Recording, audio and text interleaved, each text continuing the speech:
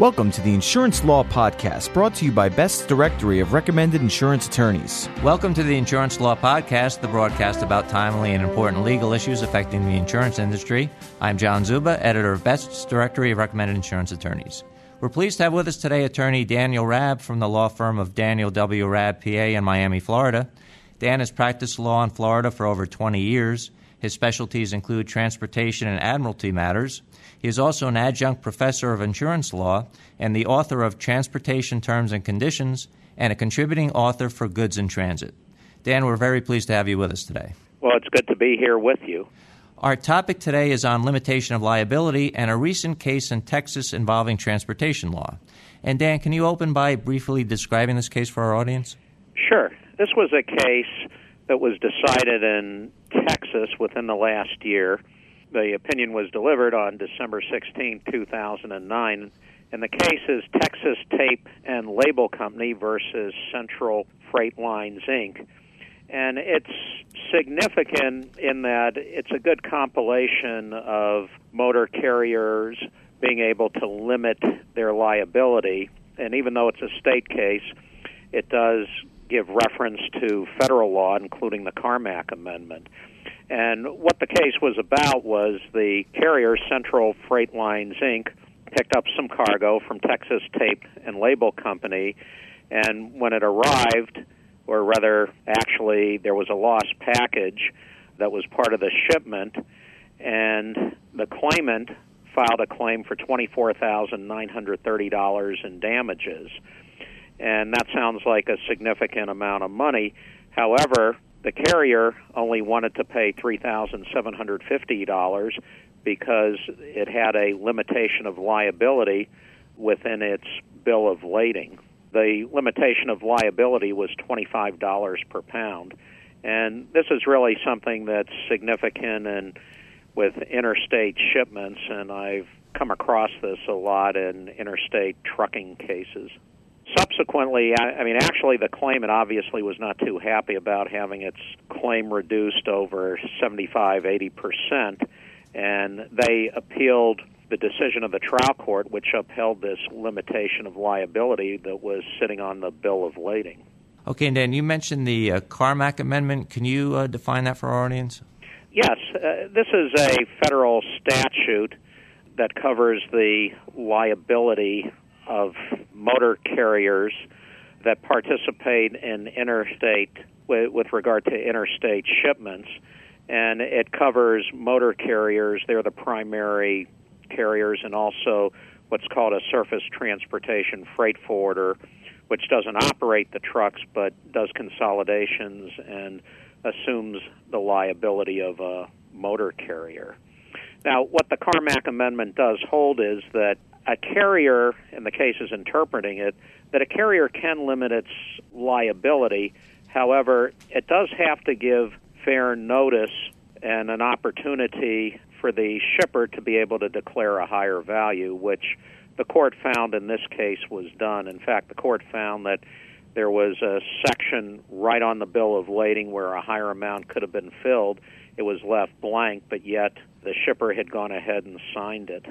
Okay, and what else can a carrier do to protect itself? Well, the other thing, just in an abundance of caution, some of the cases talk about when you ship goods, if you haven't actually seen what's inside the container, it's a good idea to maybe write, just as you would with an ocean bill of lading, a notation such as shippers load and count, shippers load, weight, and count, to make sure that they're not held liable for what's inside the container in case there are some missing items. So that would show that they really didn't know the condition of the cargo when it's shipped. Some of the cases talk about having a tariff in the office, but with the Surface Transportation Board, you're not really required to file that with the government. So, if they want to keep a copy of the documents or just something to the effect in their office that they have these limitations of liability, that might further protect the carrier. And this becomes important not only to the insurer for the motor carrier, but it's something that the parties who are insuring the cargo have to be aware of. Because when they go to file a subrogation claim, they're going to get hit with this limitation of liability. A few, but I haven't seen too many insurance carriers are trying to get their insureds to fill in that box and declare a higher amount, but many times the cost of declaring a higher value could be prohibitive. The other thing that I think a carrier should be really careful to do is to make sure that whoever it is who is shipping with them has a way to declare the full value of the cargo and not the partial amount, or there might be a way to try to get around the limitation of liability. For instance, if let's say the shipment is worth $200,000, but they only offer a rate up to $100,000, the carrier could get stuck paying for the full amount because there would at least be an argument that they should have had an opportunity to declare the $200,000 and pay a corresponding rate. This is just something that really a lot of shippers get shocked with when they have a loss and they get hit with these kinds of limitations. I've even seen some in cases I've handled lower than $25 per pound. And of course, the insurer for the motor carrier should really check and make sure that if they're insuring a motor carrier that they have these limitations of liability, because they're the ones who ultimately will benefit from them. Now, are there any other areas of transportation that can also be impacted by this? Well, I'm glad you asked that question because there was another case that came out that talks about limitations of liability and how it interacts with the Carriage of Goods by Sea Act. There you have an even lower limitation of liability where the ocean carriers can claim a $500 per package limitation for the package or per customary freight unit. And the way that I've seen this, I handled a case a number of years ago where I was able to have two buses held at $500 per customary freight unit under the Carriage of Goods by Sea Act. The way that potentially could interact is, and I'm sure at least some people on the shipping end of this are wondering, well, what about if the carrier intentionally or the driver intentionally does something with the cargo? And there have been maybe a few courts, but it's not that widespread, who have tried to adopt the admiralty view that if there's something deliberate, it's a deviation, and then you don't have these limitations of liability. But that's not necessarily even the trend at this point in time. There have been some major cases that involve both admiralty and trucking cases, and one of those cases is in front of the United States Supreme Court right now, a case from California, in order to determine if the U.S. Supreme Court is going to stand by its earlier case, which essentially held that if a case is basically admiralty and the bill of lading incorporates the Carriage of Goods by Sea Act, then that would be the applicable statute rather than the Carmack Amendment. But for some reason, that's going back up in front of the United States Supreme Court again. So it potentially could have some application with other forms of shipment, this depending on what the United States Supreme Court has to do. And these days, a lot of shipments go by boat and by motor carrier. So there's an awful lot of intermodal shipments. Okay, Dan, finally, do you think there'll be any challenges to this decision, and do you have any other final comments to make? No, I would say in terms of something that is purely governed by the Carmack Amendment, that this is not an easy statute to get around. The only thing that I could see happening is that maybe if someone tries to challenge these limitations on the basis of a deliberate act, they might have a chance at trying to overturn it, but again, the trend has not gone that way.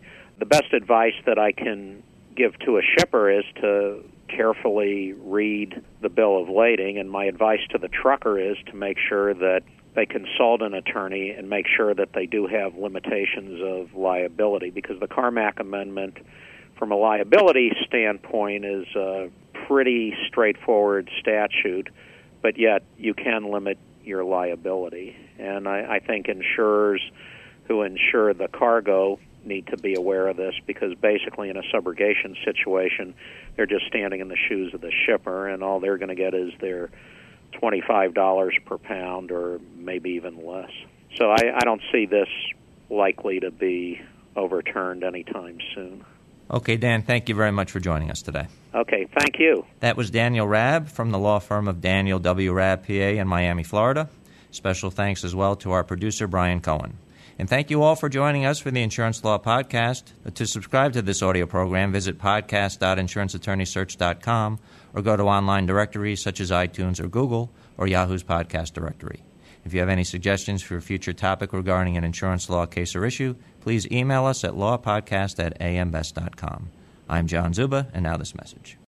Best's directory of recommended insurance attorneys is used by decision makers at insurance companies responsible for selecting legal counsel and representation. The printed directory is distributed annually to insurance companies, non-insurance companies, third-party administrators, and corporate counsel around the world, and the online edition is accessible throughout the year. Your listing in Best's directory of recommended insurance attorneys is the most effective way to ensure that thousands of potential clients have access to your outstanding credentials. Here's why you should be listed in the #1 insurance attorney reference. Your firm's credentials will be listed in our comprehensive reference guide, which is made available to thousands of insurance professionals globally, both in print and online. AM Best listees are recognized as the most qualified in their field to represent the unique needs of insurance companies. Key decision makers rely on the directory to take the guesswork out of their selection process. They know that only the best are listed, those firms with a proven track record of excellence who are recommended by their insurance industry clients. And remember, one low rate guarantees year-long